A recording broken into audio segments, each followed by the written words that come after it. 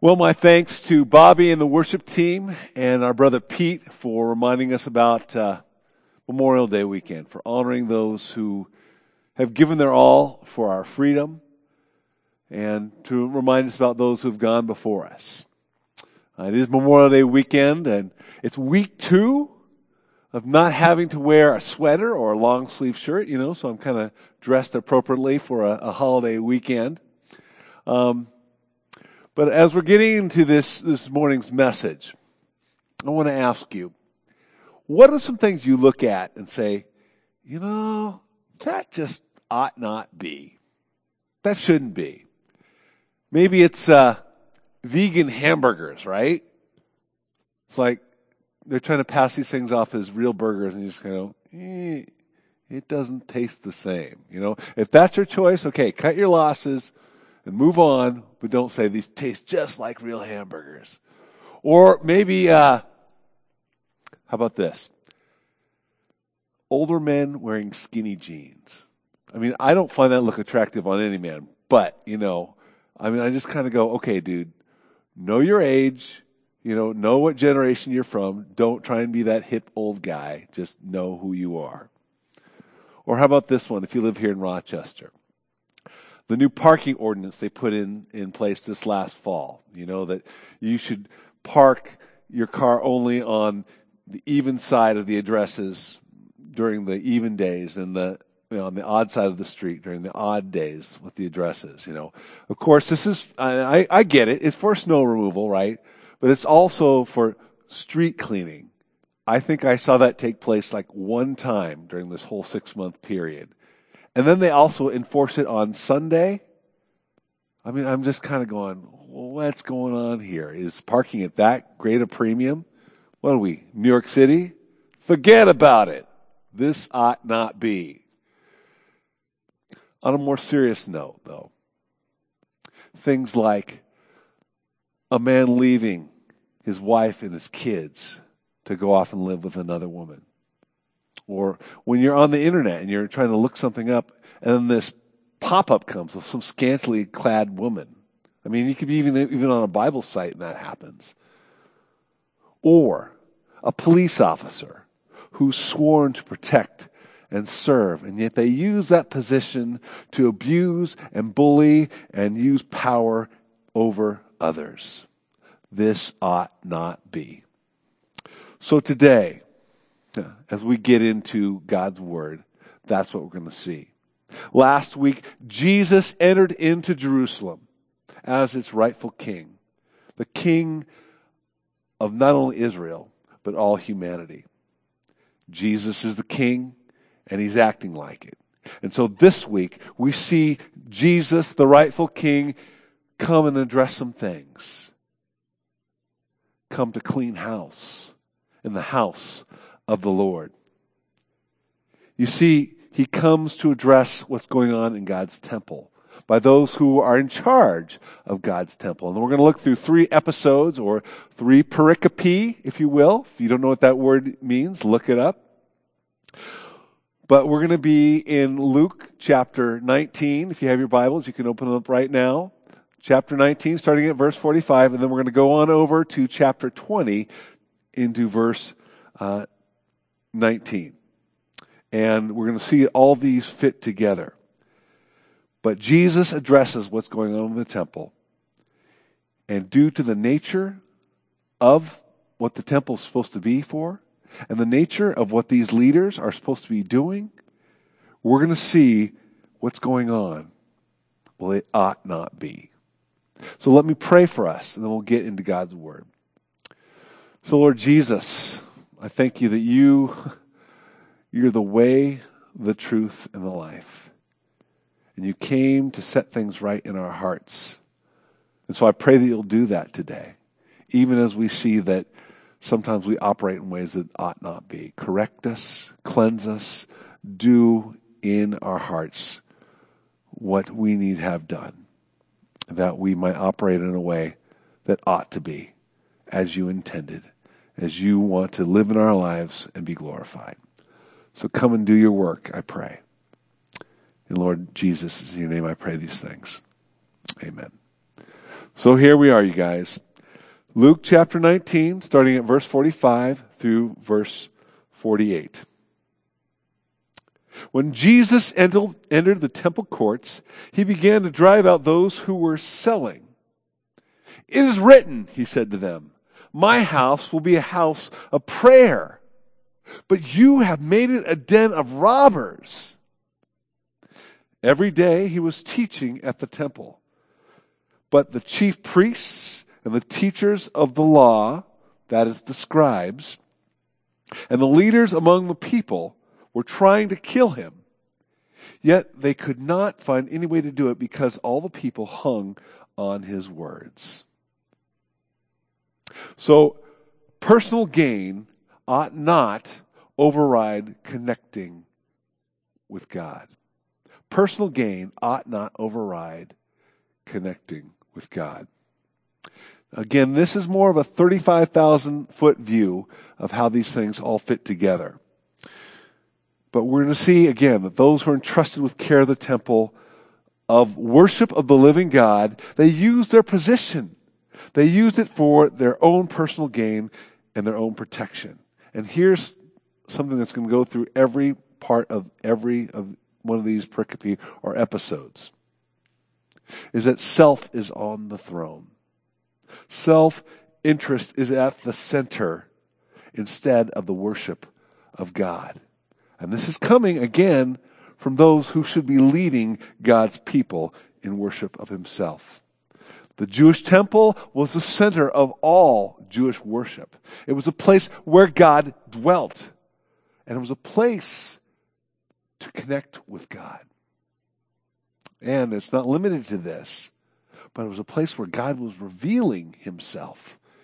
Remember back at the very beginning of Luke, a priest named Zechariah is visited by an angel to tell about a son that will be born to him. Not Jesus, John. John the Baptist, who would go ahead of Jesus. God is revealing himself, what he's going to do. And then after Jesus is born, as he's brought to the temple, a man named Simeon recognizes Jesus as God's Messiah. And then another prophetess, Anna, is revealed. And both of that can be found in chapter 2, verses 25 through 38. But now, Jesus, who's God in the flesh, is here at the temple.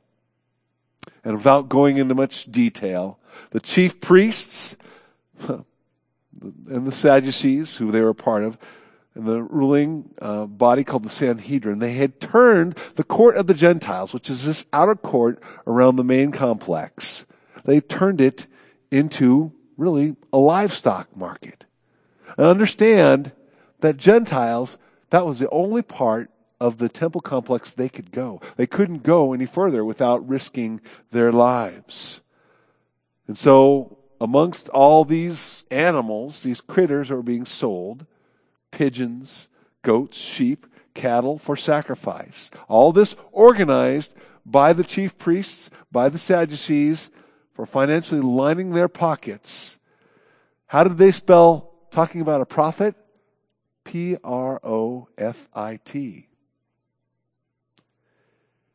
This is not a small market either. This is not like some little corner market. It's dominating the whole area. Josephus, the Jewish historian, wrote that on the day that the temple was completed in 66 AD, there were 235,600 sheep slaughtered for sacrifice. Can you imagine that? Hormel or Tyson has nothing over that. I mean, that's a lot of carnage. That's a lot of animals.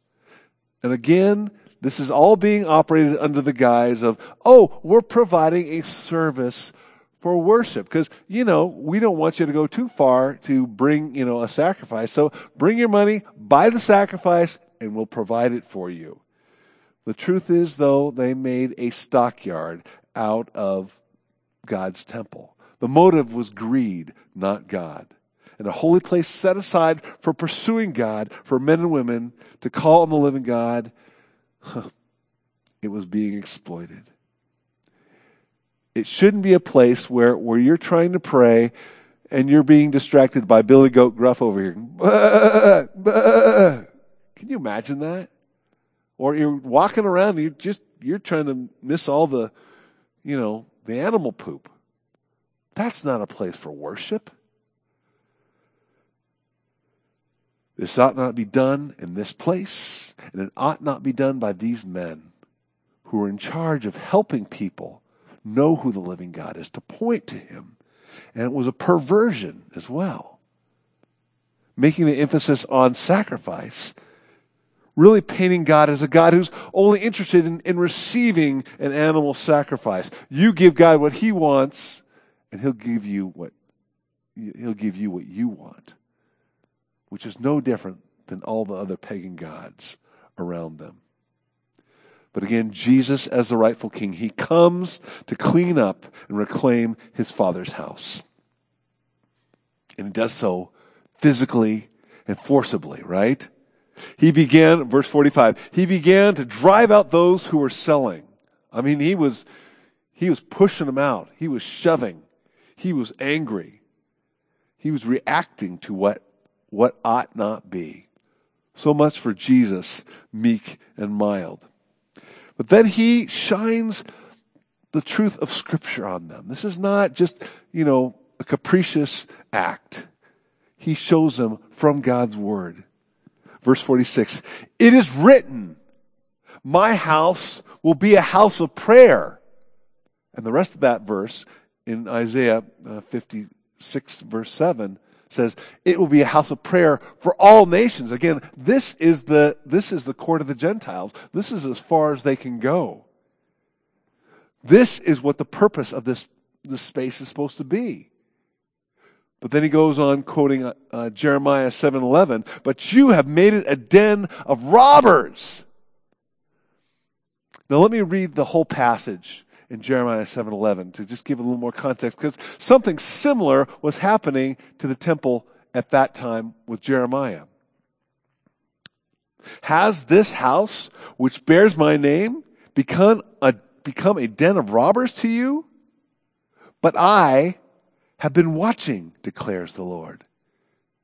God basically is saying look, not only does this reflect poorly on my name, but this is my house, guys. And I see it. I'm not unaware of this. And I'm God, by the way. Maybe you need to change how you're going about things here. These men who profess to live according to the word of the living God, how they were living was different. But Jesus the King, he's come to reclaim and restore the temple to its rightful use. And so it says in verse 47, every day he was teaching at the temple. But the chief priests, the teachers of the law, the leaders among the people were trying to kill him. It's not, he has a point. Maybe all these animals are distracting. Maybe it really is a distraction from worship of the living God. No. We need to get rid of him. We need to kill him. We need to violate the 5th commandment of the 10 commandments, thou shalt not kill. That's how we're going to do God's will, not.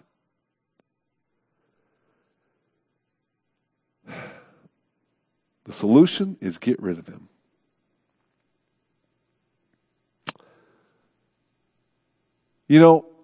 If these chief priests, these scribes, these elders had focused more on the purpose of God's temple, prayer, maybe they would have had more insight to who Jesus was. But right now, all they see him as is a nuisance, a rebel, someone who's causing waves for them.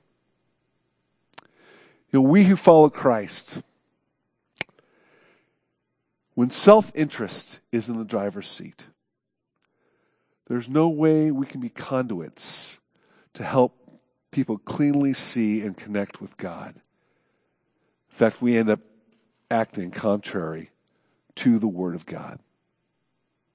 We see others through the lens of jealousy, the lens of rivalry.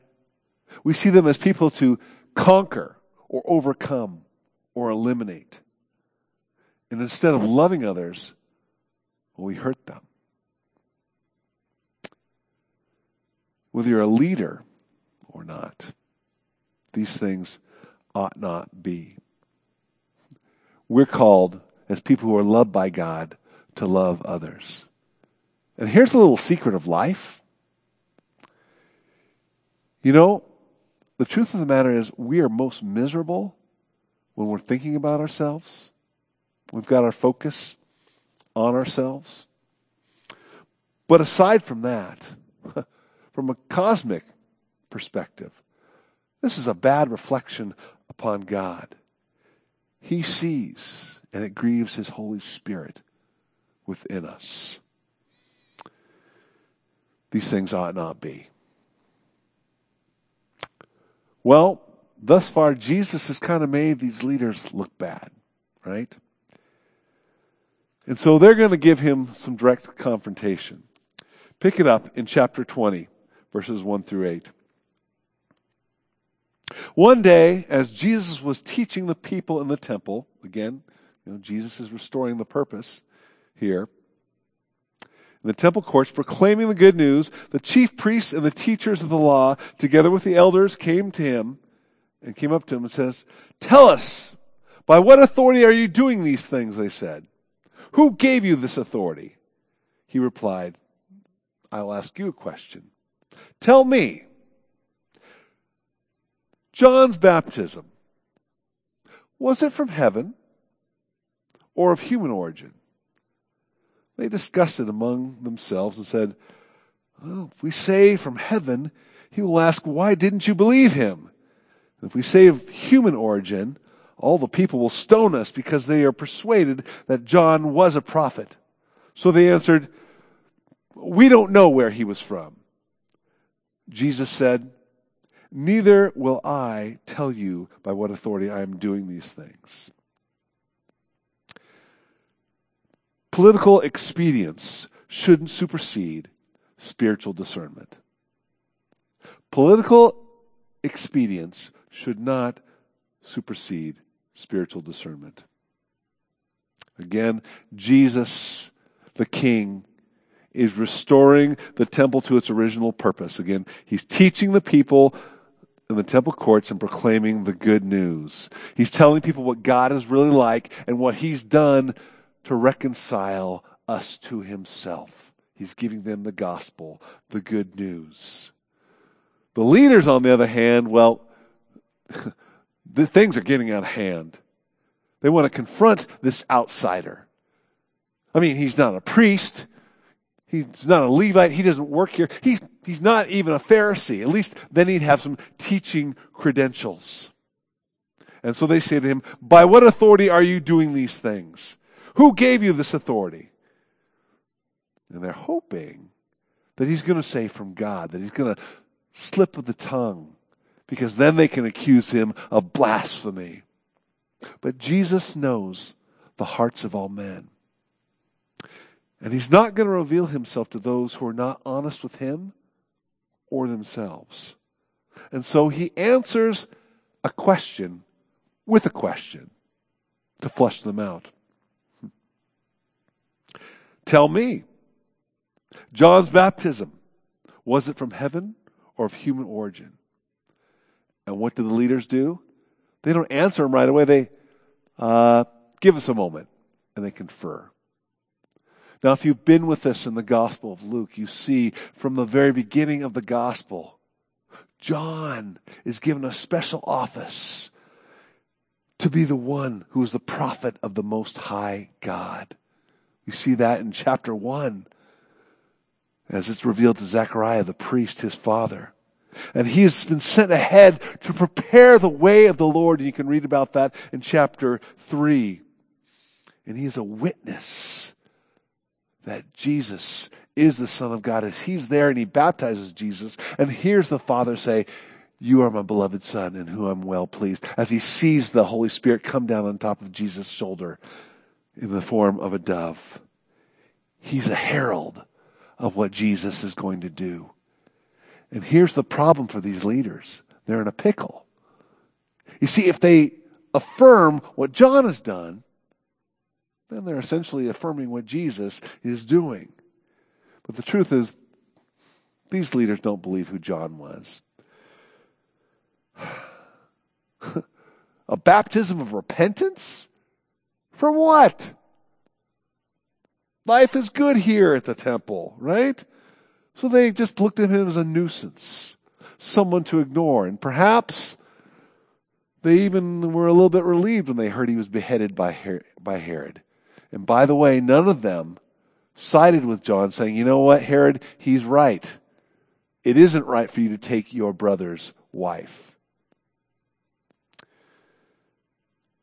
But they also have a problem, because the people viewed John as a prophet, as from God. And if they acknowledge that John was from God, then it exposes their apathy and their hypocrisy. But if they deny John's from God, then they're exposed to unpopularity and perhaps stoning. Here's a good question, though. What man of God operates trying to win a popularity contest? It doesn't work. You can ask John the Baptist about that one. But they answer according to their guiding principle, which is self. Self-interest, self-protection. We don't know where it was from. We don't know where he was from. Even if, these leaders answered that he was from man, at least this would have opened up an open dialogue. But they're not trying to get to the truth. They're operating in self-protection. And so Jesus says to them, "Neither will I tell you by what authority I am doing these things." Jesus is not trying to be tricky. He's not trying to be clever. He's not trying to be evasive. But he's not willing to reveal himself to those who aren't honest with him and aren't honest with themselves. And so when we operate in self-protection instead of responding to the truth God has revealed, he won't reveal himself to us. Protecting a lifestyle, a habit, an addiction, an attitude, a theological view, a comfort level, even a relationship. When God has clearly spoken to us in his word, or it's obvious that God is at work. It makes us disingenuous when we can't recognize the truth because we don't want the truth, and blind to what God wants to show us. Self is the center instead of God, and that's the tragedy. Many of you are aware that this week, Christian speaker, an apologist, Ravi Zacharias, passed away. And I was looking over some of the things that he had done, and somebody posted like one of the last talks he gave. And this was the quote from the talk. "We live in the age of the selfie, and we're unable to receive objective truth about who God is because we can't get our eyes off ourselves." Now, I agree, but this is not something that's unique to this time. It's always been true. It's always been something that we have struggled with because we've always wanted to be in charge instead of allowing God to be in charge. And the truth of the matter, it will take an act of God to save us from ourselves. But praise God, that's what's going on here. And what's happened to so many of our lives. A man named Saul, a hardcore Pharisee, who believed that only living by the law was the only way to be saved, so much so that he persecuted the Christian church, is changed into a man called Paul. Changing his life, changing his trajectory, and making him the most effective missionary in the first century, and wrote most of our New Testament. A man named Nabil Qureshi, a man who grew up in a Muslim missionary home, wanting to go out and prove that Christianity or Jesus was false. Somehow in his pursuit found that Jesus and the grace and compassion that he offers, and frankly, the connection back to God that he offers that was not offered in Islam. Because Nabil found that he wasn't even able to live up to the own standards of his own heart. He needed someone greater than that to do that for him. It changed him. Nabil was hiding behind Islam, but Jesus revealed to him the truth. Or a hardened and cynical reporter from Chicago named Lee Strobel was cynical about any difference faith could make. And yet he started to see the changes in his own wife's life and found that he needed to pursue Jesus, find out who he really is, and actually found out that there are good, logical, and rational reasons to believe in him. And there's evidence there. So Jesus makes difference for the head as well as the heart. And then for a guy like me, Nathan Brand, who grew up in the church, being attracted to church, wanting to be that good church kid, but failing miserably. But then discovering somewhere along the way that Jesus didn't come to help make me righteous. No, Jesus is my righteousness. There's a difference. I'm not denying the change that Jesus starts to make in a man or woman's life. But what I'm saying is that I couldn't do it myself. Jesus has to do it for me. So what about you? Are you living in self-protection of something? Do you need Jesus to come and rescue you from that? Because when we hide behind self-protection, it just brings destruction and things that ought not be. That's what he wants to do for you. Well, as we've seen, Jesus won't, reveal himself explicitly. He goes the back door route through a parable, as he so often does, to expose the truth. Look at verses 9 through 19 of Luke chapter 20. He went on to tell them this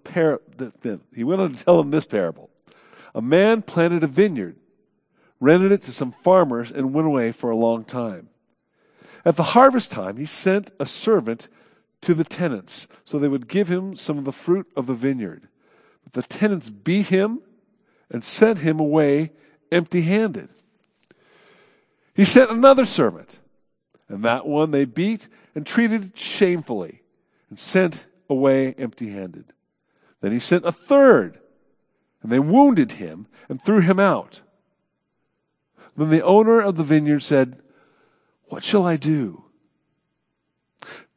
I will send my son, whom I love. Perhaps they will respect him." But when the tenants saw him, they talked the matter over. "This is the heir. Let's kill him, and the inheritance will be ours." So they threw him out of the vineyard and killed him. What then will the owner of the vineyard do to them? He will come and kill those tenants and give the vineyard to others. When the people heard this, they said, "May this never be." Jesus looked at them and asked, What then is the meaning of that which is written? The stone the builders rejected has become the cornerstone. Everyone who falls on that stone will be broken to pieces. Anyone on whom it falls will be crushed. And the teachers of the law and the chief priests looked for a way to arrest him immediately because they knew he had spoken this parable against them.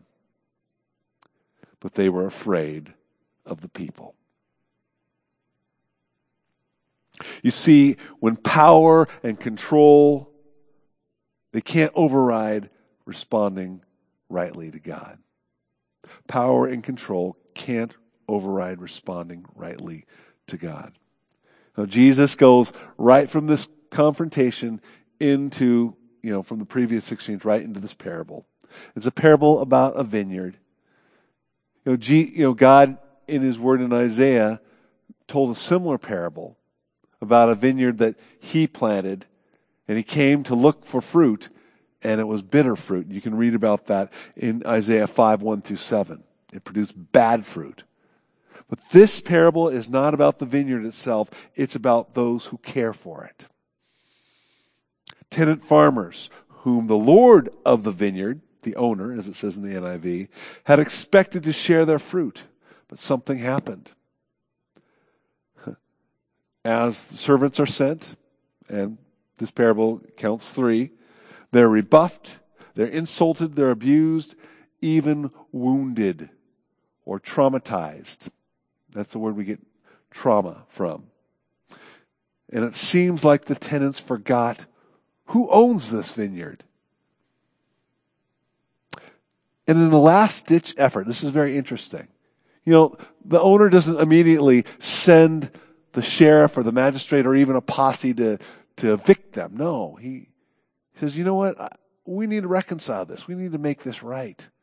Even though they're the ones who are violating what our agreement was. I'm going to send my son, my only son whom I love. And he's going to come, he's going to represent me, and he's going to be there to collect the fruit. But the tenants see him in a moment of greed, eager to control what's going on. They throw him out of the vineyard and they kill him. And they foolishly believed that now they would have ownership. And they overlooked the fact that not only would the Lord of the vineyard, the owner, come expecting them to rectify their refusal to honor his ownership by not giving them fruit, but he's going to bring judgment upon them for killing his son. The connection's not too veiled, is it?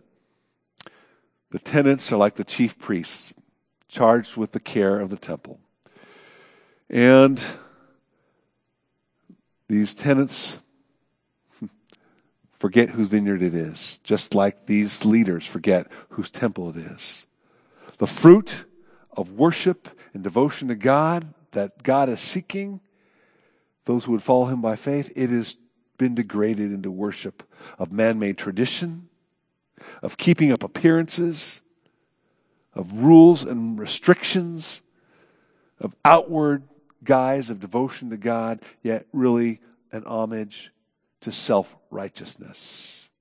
Making pleasing these leaders the aim rather than pleasing the living God, and keeping these leaders firm in control over the people, over this vineyard. Messengers are sent, the prophets.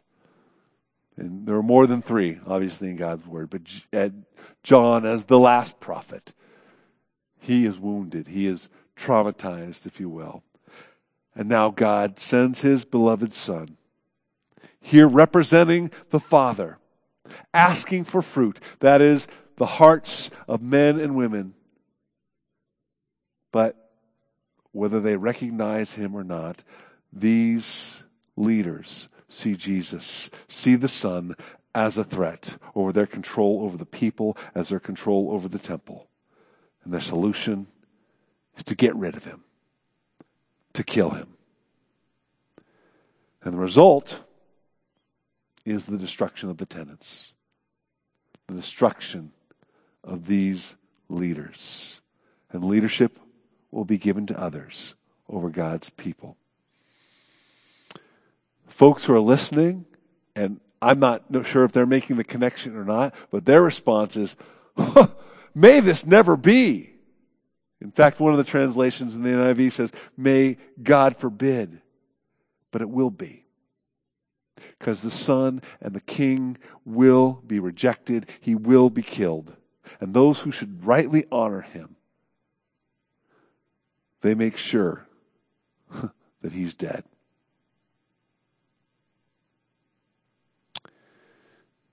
And to make sure that his audience makes this connection, Jesus says this, verse 17. Jesus looked directly at them and asked them, what is the meaning of that which is written? The stone the builders rejected has become the cornerstone. Right out of Psalm 118, verse 22. By the way, which is also the psalm that's quoted on Palm Sunday. You can check it out. See, those who believe that they're in charge of building God's kingdom, well, they find out that God is putting things together differently than they thought. And then they find out that by rejecting God's king and Messiah, they're going to reap destruction of their very souls. Verse 18, everyone who falls on that stone will be broken to pieces, and anyone whom it falls will be crushed. Their reaction, because they know Jesus is talking about them, is to want to arrest him. But again, this is too public, and they can't. But this comes to fruition. Their leadership ends historically in 70 AD when Rome invades Jerusalem. Their authority, their leadership is destroyed. But the kingdom of God continues because it's been given to others, the apostles, who preach the gospel of Jesus Christ, initially to Jewish people, and they believe, but God is not done. This is good news for everybody. And through God's hand, even through persecution, the gospel spreads to the nations, to the Gentiles. And those people are welcomed into the kingdom of God because they welcome the King into their lives, into their hearts by faith, and they become the people of God. They become the fruit God is looking for. And this concept of cornerstone is interesting, isn't it? You know what a cornerstone is? It is a stone that is laid as a foundation where two walls meet together and become one building. That's who Jesus is. And this passage is quoted 3 other times in the New Testament. Acts 4:11, Romans 3:93. Try that again. Romans 9:33. And 1 Peter 2:6-8. Yes, he's rejected by men, but God uses him to build his kingdom.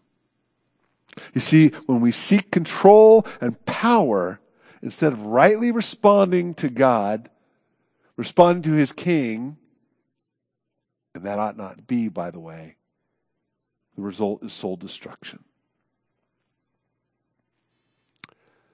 As we see the rest of the continue of this biblical narrative, all this is pointing to the fact that Jesus the King, the present leadership who should rightly be honoring him, are going to reject him. They're going to get rid of him.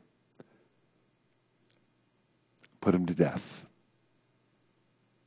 All because self sits on the throne. And we know that God is not overcome by this.